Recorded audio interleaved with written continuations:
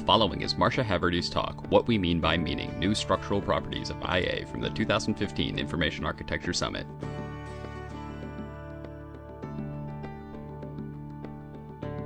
I want to talk about how I came to information architecture. I started in grad school being exposed to some of these concepts, Vannevar Bush and Doug Engelbart talking about augmenting intellect, machining associativity, and hypertext theory, so Ted Nelson and others, information visualization, information-seeking behavior, so sort of this amalgam of concepts let me understand for the first time that you can think about information abstracted from subject matter, that information can have structure, it can have perceptual properties, and it can have behavior.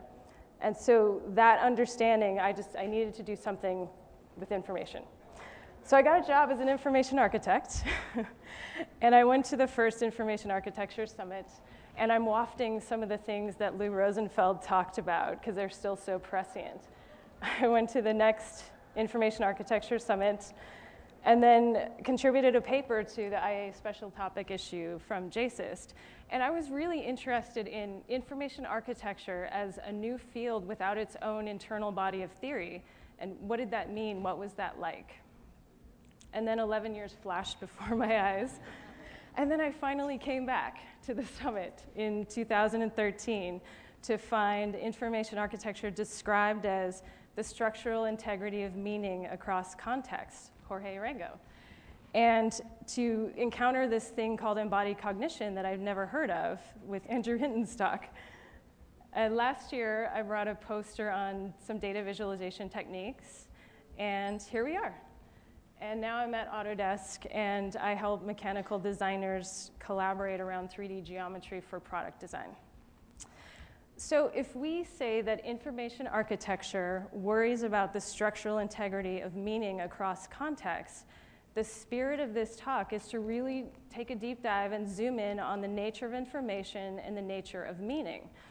But it matters how we look at it. And so for this talk, we're going to look through the lens of embodied cognition. Traditional cognition says that our senses detect stuff, and that stuff gets sent to our brain, and our brains do all of the work of deriving meaning and understanding. Embodied cognition says that it's actually our bodies acting out in the world directly with information that participates in understanding and deriving meaning. So really it's just expanding the boundary of where meaning emerges from just the brain to the brain and the body acting out in the world. So the spirit of this talk is still to say, if we look through the lens of embodied cognition, we can actually see new structural properties of information architecture that we can't see if we just look through traditional cognition. Now, before we get to the new structural properties of information architecture, we're going to really zoom in and try to visualize the nature of meaning through the lens of embodied cognition. And to do this, we're going to build a scene. And for this scene, we're going to need the sun. So we'll stylize that and move it up there. And we'll add to our scene a tree in nature and a built chair. Now, the sun radiates light down on all the things, and all of the things absorb and reflect the light. And we end up with what we know is the ambient light around us. James J. Gibson, the founder of ecological psychology in the 1960s, calls this the ambient energy array. And from this ambient energy array, he says we pick up surfaces, edges, and textures. But it's not these things themselves, because the light shifts, we move around objects, objects move around us. So it's actually the relationships among surfaces, edges, and textures that we're picking up from this ambient energy array. And this comes in the form of invariant structure. And J.J. Gibson says invariant structure is information. That's what information is. So by way of an example, we all know that we don't need to have seen a chair from every possible perspective to recognize it's the same chair.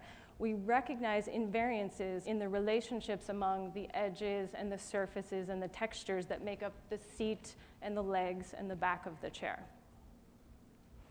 So back to our scene, let's add an actor-observer. And we've already seen that objects radiate information in the form of invariant structure, relationships among surfaces, edges, and textures. But the actor-observer brings to this her goals, her actions, and it's really this confluence of goals, actions, and information where meaning emerges.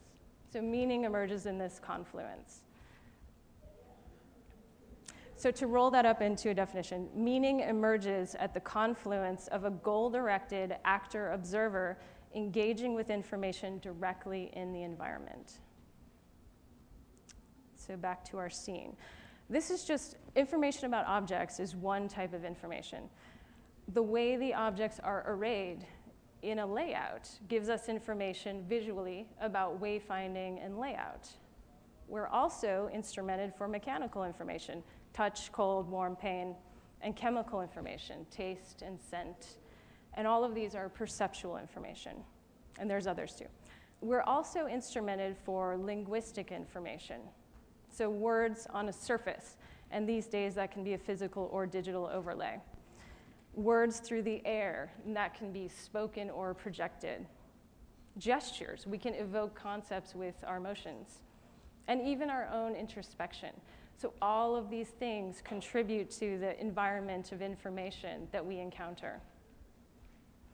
Now we've talked about sort of the where meaning emerges, but let's zoom in and talk about what is this confluence? What is this thing? So for perceptual information, we can say that the invariant structure is actually affordances, these things that we are able to coordinate our behavior to engage with this information. And from embodied cognition, that this is called a perception-action coupling. Now, an example of a perception-action coupling that's often cited in this field is the outfielder problem. How does a baseball outfielder know where to go to catch a ball?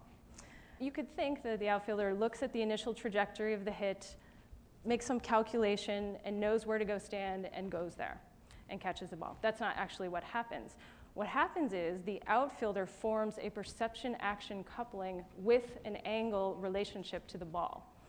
So if the ball is coming straight at the outfielder, and then if the ball starts to veer left or veer right, and suddenly there's a horizontal angle, the outfielder just needs to see that there's a horizontal angle and move to eliminate the angle. It's a very simple geometric relationship. And this perception-action coupling is boiled down to eliminate horizontal angles. There's a component for vertical too, so I'm simplifying. But you kind of get the point that in order to catch a ball, it's actually just a series of course corrections to maintain this angle relationship. And that's why outfielders appear to drift, and they end up in the right spot to catch the ball. They're just participating in this coupling and maintaining it over time. So, language. Light does not reflect off of concepts. So, what is that thing, that handle that lets us interact with meaning of concepts? We don't have a name for that. I asked all the embodied cognitive psychologists. We don't have a name for that, unfortunately. So what do we consider this coupling? We don't know yet. So that will be really interesting to see how we formulate that, and maybe we can participate in that conversation. But Sabrina Galanka, who's an embodied cognitive psychologist, sort of rolls up both the coupling we form with perceptual information and the one we form with language into an information behavior coupling. So an information behavior coupling is how and where meaning emerges in this view. But things aren't staying the same. Our goals, our actions, and the information is changing over time. And if we're going to maintain this coupling, as our goals change, the information needs to change. As the information changes, our goals need to change. It's this co-evolution if we're going to maintain this meaning coupling. And further, we could even say that human cognition is a state space of information behavior couplings that form, break, co-evolve with our goal-directed action and environment dynamics. So we're not just engaging with one coupling and that's our entire life. We're forming and breaking them all the time. Some are little point engagements and others need to last a lot longer. But what does all this flux and coevolution really say about the nature of meaning? The nature of meaning then is flow. And flows have properties. Flows can have a viscosity or ease of flow. Flows can have texture or facets to the components that's making up the content of the flow. And flows are subject to permeability in what they might be passing through. And I'm going to talk about different ways we can use new information architecture structures to dial in these properties to suit the type of flow of meaning that we're looking for. We're going to start with viscosity, or the ease of flow of meaning. And I want to introduce a new information architecture construct to account for viscosity. And in order to do this, we're going to ask the question, is information like water? So if we think of the two things that affect water, it's pressure and temperature. And if we run through all the permutations of different combinations of pressure and temperature, we end up with the familiar phase states of water, solid, liquid, and gas. And we can phase shift. We can melt a solid to a liquid, we can freeze a liquid to a solid, and so forth. So really, it's drastically different to know water if you're in the neighborhood where it's a solid versus a liquid or gas. So what I wanted to do is ask the question, what if we do the same thing with different relative amounts of linguistic and perceptual information? What do we get? When we think about perceptual information, we don't have to actively pay attention to interact with it, to glean the meaning from it. It's a tacit, reflexive kind of engagement. And in that sense, perception flows easy. It has very low viscosity. Language, though, is laden with awareness and associativity, and it requires our attention to actually engage with it. We have to be aware and enacting with it. So language is highly viscous, and it takes more work to flow. So right there, we have a little rough understanding of the areas where there's more perceptual information. It's more of a reflexive style of engaging meaning. And the areas where it's more language-dominated, it's a more attentive style of engaging with meaning. But we can refine these areas a little bit further to say, well, let's look at that region where it's basically little or no language, and it's all perceptual information. That is a very visceral way to engage with meaning in the world. Similarly, in the area where we have all language and very little perception, I kept that little channel there because if we have no perception, I don't think we're around. So we have a little buffer there. This is a very conceptual area, and we're sort of wafting around in the world of ideas.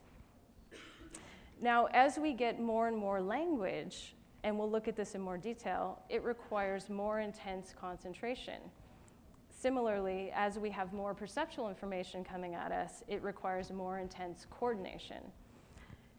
And if we have a lot of information, it actually triggers an emotional response. And I'm not saying that this is the only place emotion occurs. We can have emotion associated with anything on the face space, but if you end up with a lot of information, you do end up with associated emotional response. And if we get too much, we get overloaded and we can't function. So let's look at Twitter before they introduced the image preview.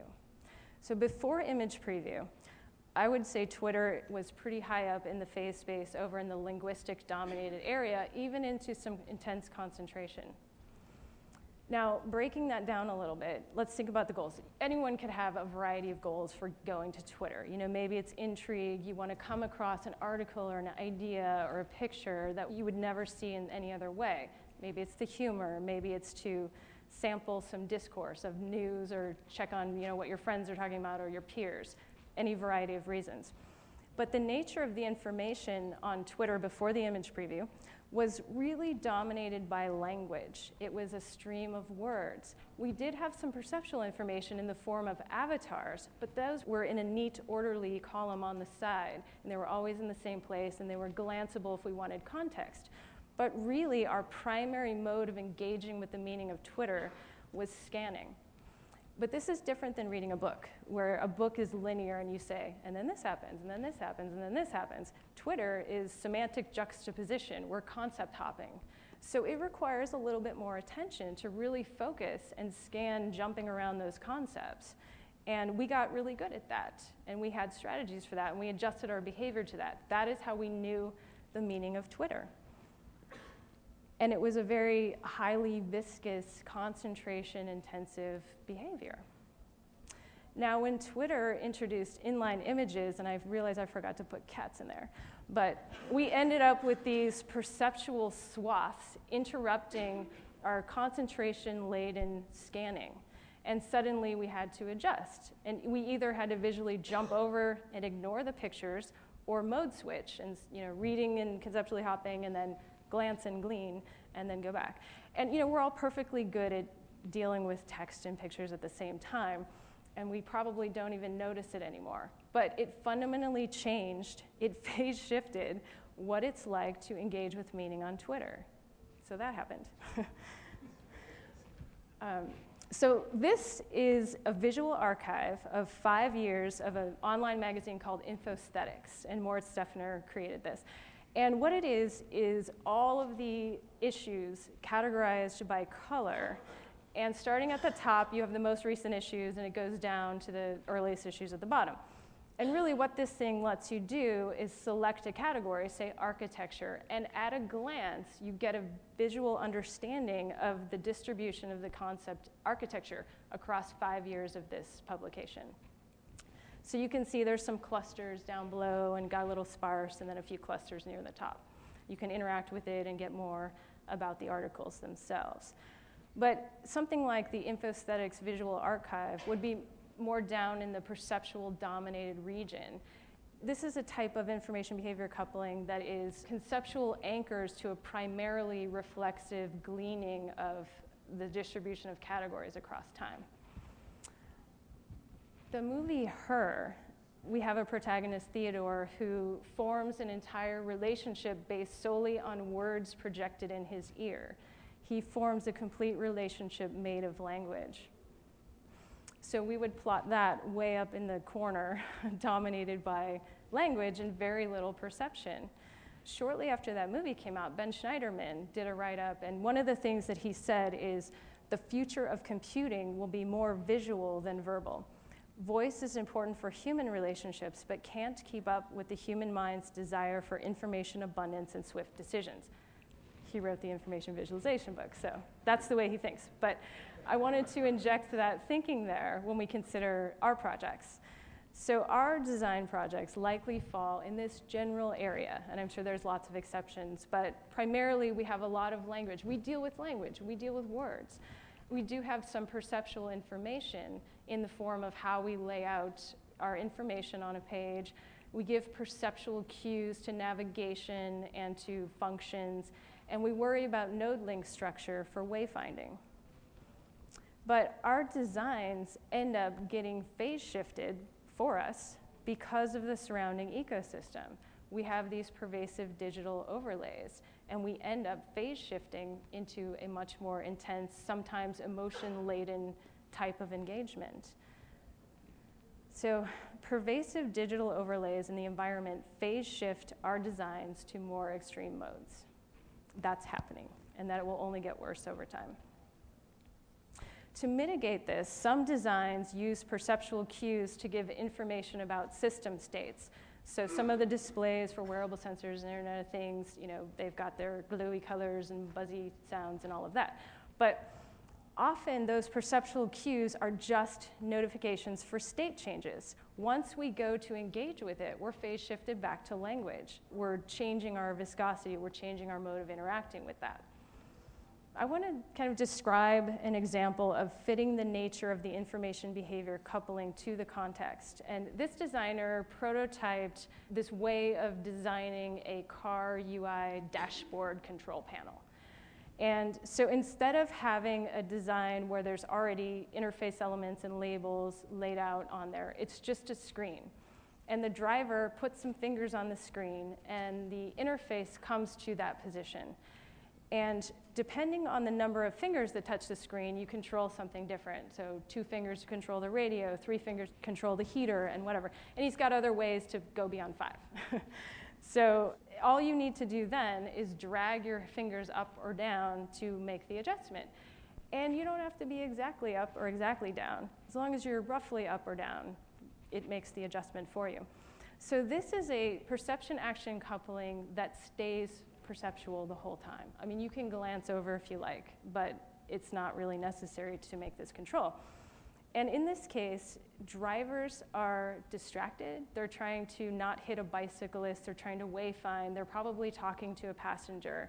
And so a perceptual information engagement really suits the needs and the situation of a distracted driver. So when we think about the phase space of information, I think we need to consider the entire phase space in our designs. And we need to note 2 phase space locations, the design itself and then the design in the greater information ecosystem. And we need to decide when to use the higher viscosity of language. I mean, it may be fully appropriate, and we're a language-dominated society. That's never going away, obviously. But we need to decide when to offload some meaning to perception. The next property that I want to talk about are texture facets. And these are facets of perceptual and linguistic information that we can use to further tune what it's like to engage with the nature of the information in our designs.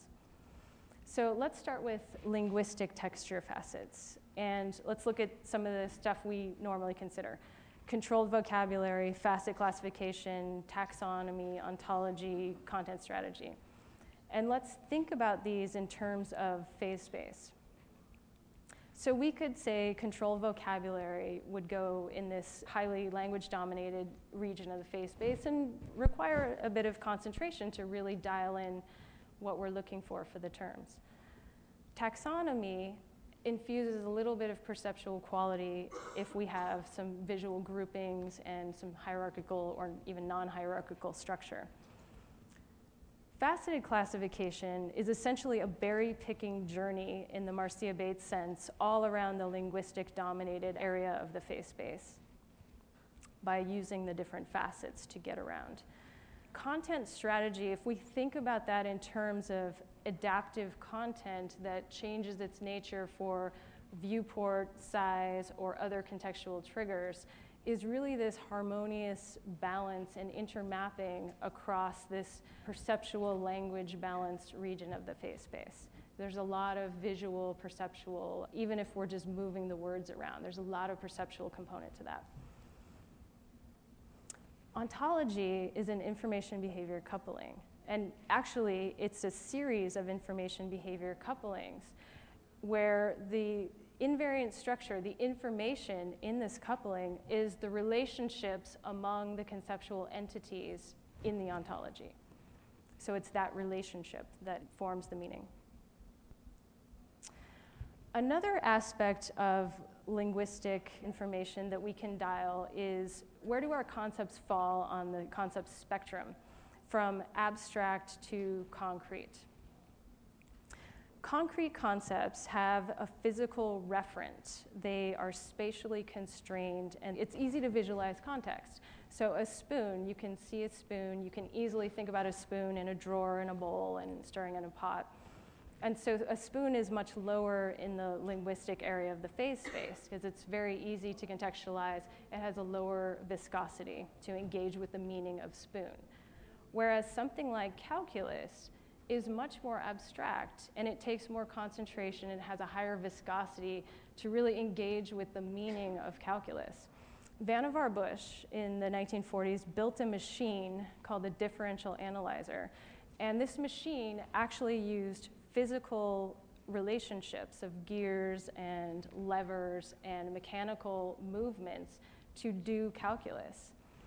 And it said that those who used the analyzer acquired what Bush called a mechanical calculus, or an internalized knowledge of the machine, like a combination of motor memory and mathematical skill learned directly from the machine.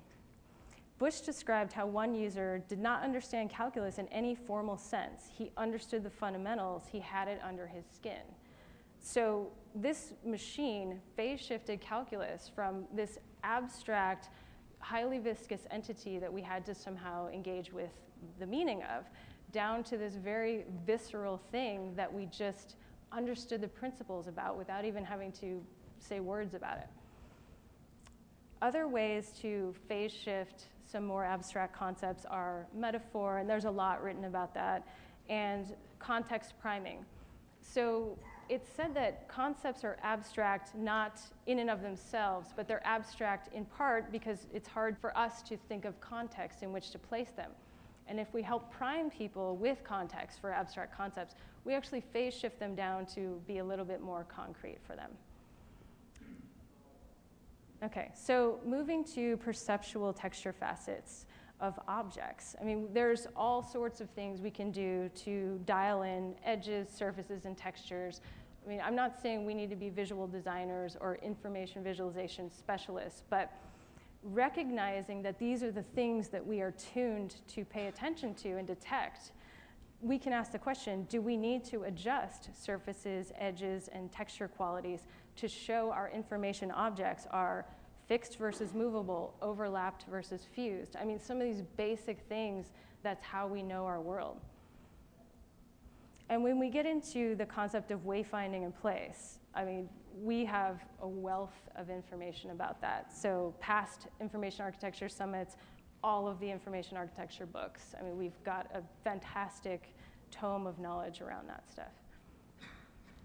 Now, when we think about the other aspect of perceptual texture facets from the ecological psychology point of view, there's events. Objects have locomotion, they move, they have physical transformations, and there's occlusion. So things overlap each other and they get hidden and then revealed again. But we can add to that the nature, it's just the concept of having an event for information architecture. David Kirsch talks about the benefits of external representations. And he says once we sort of create an object around something, we can now do stuff with it, meaningful stuff. We can do rearrangement. We can make a whole bunch of the same one and try different things on each. We can explore alternatives with multiple instances.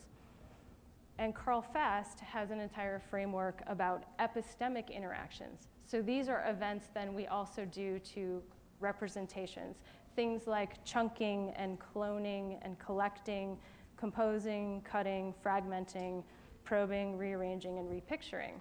And so he has another offering of these events that are meaningful events that we can do to information. And really, what this is saying is we can use the materiality of diagrams, and I'm rolling up a whole bunch of things in the word diagrams, physical representations, models, all of that, to enact and maintain meaningful events. And so just in general about texture facets, we can use texture facets like design dials to tune what it's like to engage with the information in our designs. So the last principle I want to talk about is permeability. So what obstructs our ability to engage and maintain the flow of meaning? So if we look at the information behavior coupling, there maybe are some things that obstruct this, and there's different ways to go about looking at this. We can say that things have high permeability, so there's no obstruction, and everything is fine. We're able to engage with the invariant structure, and we have the meaning going, and everything's fine. Or all the way down to low or no permeability, where it's fully obstructed. And embodied cognition theory also gives us some principles around this that we can port over to information architecture. And a lot of these are very similar things we already look for, we already recognize, we already test for. It's just porting them to the language of embodied cognition. So detecting structure. If I am an actor observer and I want to engage with information in the environment, if I don't recognize that structure as something I can engage with, we can't form a coupling. So that's also a spectrum. So I can't recognize it at all the way up to I can sort of recognize it and it's tacit and I'm ready to go. Coordinating behavior. Even if we recognize the structure that we want to interact with or engage with. If we aren't able to coordinate our behavior to that, we can't form the information behavior coupling either. And we get progressively better at that with time and practice. So for example, if we go back to the outfielder problem, the first time a person catches a fly ball, they would be really lucky if they actually catch it, especially if it was hit with somebody batting number 4. Structural persistence is another issue. So, sometimes we engage with information in just a brief moment and then we move on to something else. Other times we need that information to be there to maintain the coupling. And if the information is transient or disappears, then, that's another factor that breaks that meaning. So again, with the outfielder is forming this perception-action coupling with angle relationships to the ball. And if that sun passes in front of his eyes and he's suddenly blinded, that coupling's broken and who knows where the ball is going to end up. I want to introduce another aspect of permeability that I'm calling tolerance. And this one is how precise must our behavior be to maintain the coupling? So if we have a wide tolerance for our information behavior couplings, then our behavior can move around a bit, the information might be able to shift a bit, and we can still maintain the meaning. We can still do what we need to do, get the work done. If we have a narrow tolerance, then our behavior needs to be a little bit more precise to maintain that coupling. And this kind of gets back to that car dashboard interface that I was talking about before. This is a distracted driver. They're not really precision putting their finger on the panel while they're talking to somebody else and not hitting the bicyclist.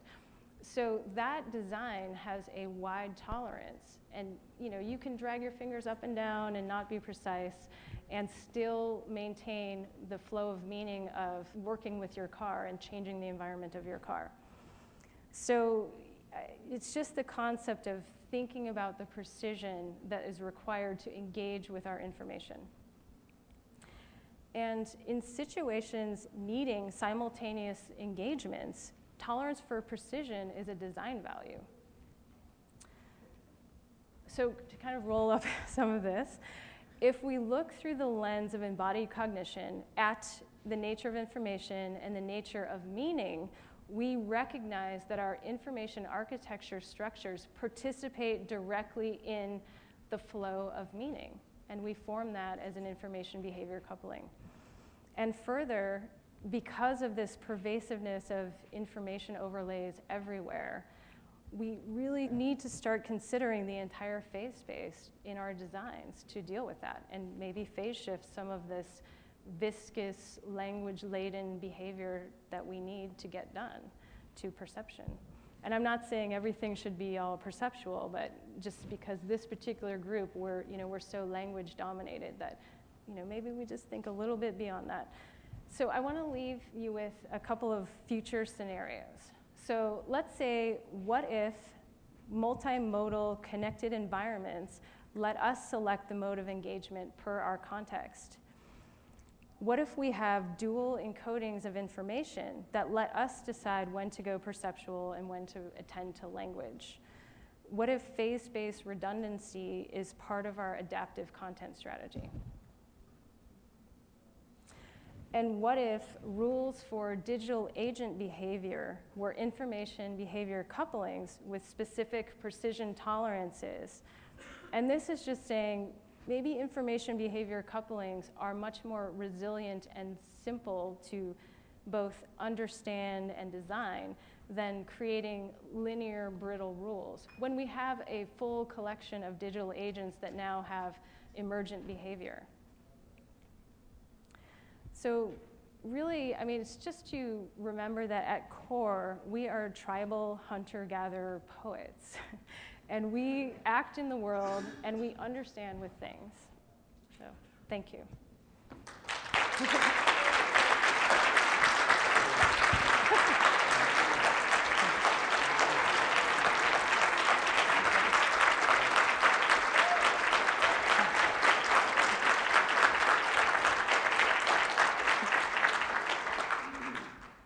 Hi, Marcia.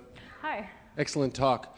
At one point, You were talking about kind of when to use perception, when to use language, attentive, reflexive. Thinking about it, I'm now working in the Internet of Things. And one of the things the Internet of Things is really good at is generating a shit ton of data. And the way that most companies manage that is by presenting that in more what you might call reflexive ways, lots of charts and graphs. Yeah. The challenge is that doesn't get people to act, right? You want to kind of some type of feedback loop that actually encourages people. My company's take is trying to encourage people to engage in better behaviors, more healthful behaviors. And so we've actually used language as a means to capture insights from that data and suggest, hey, maybe you should go for another walk, or skip the donut or whatever. And so I'm wondering, this was a little more passive in terms of understandability, but I'm wondering how you think about how do you get the people who are using these systems to, it feels like that attentive space is actually maybe a better one if you want to encourage people to engage in new behaviors and not simply try to just understand what's going on. Yeah, for sure. I mean, what you described is sort of a round trip from language to perceptual and then back again. So yeah, I think that's a perfect example of strategically using different areas of the face space. And yeah, maybe these examples were too linear of, I start here and I go there, and it's really not that simple. So yeah, I agree with you. I think in that, changing behavior, once you glean what you need from the visual stuff, then you need to have a conversation about it. So you need to phase shift it back up to the world of meaning so you can put some understanding around it. And, you're basically dual encoding it for yourself because you understand it in a visceral sense and you're now dual encoding it back to language for yourself. So in that sense, but yeah. Thank you. That was extraordinary. Thanks, Marcia, right? It's extraordinary. One of the things that struck me was the idea of viscosity and permeability and change, information as river, as water. Thinking of Heraclitus and his whole Pantare, all things change, all things flow. Can you talk a little bit about the nature of the personality of meaning versus us as external people trying to discern and design for that meaning in that meaning space? Because I think a lot of what you're talking about is still focused on that person's concept of meaning, now kind of step back a little bit to us as designing for meaning. Yeah, well, I mean, I think still the principles of contextual inquiry and all of our methods to assess the nature of meaning, I think it's just thinking about meaning as, it's not just this point thing that we measure once and, oh yeah, I've got the meaning. It's this continued interaction with the information. And I don't have answers for, if that changes how we test stuff, I don't know. I think it's just recognizing that nature and, still doing the same things and still keeping it personal. This is not to say that suddenly it's this abstract world that we can just apply general principles on. I mean, we still need that contextual research and all of that. So I don't know if I'm answering anything. That was Uber. Thank you. So, do you apply this in your work? Are you applying it in your work? That's the question that I want to know. Yeah, politely.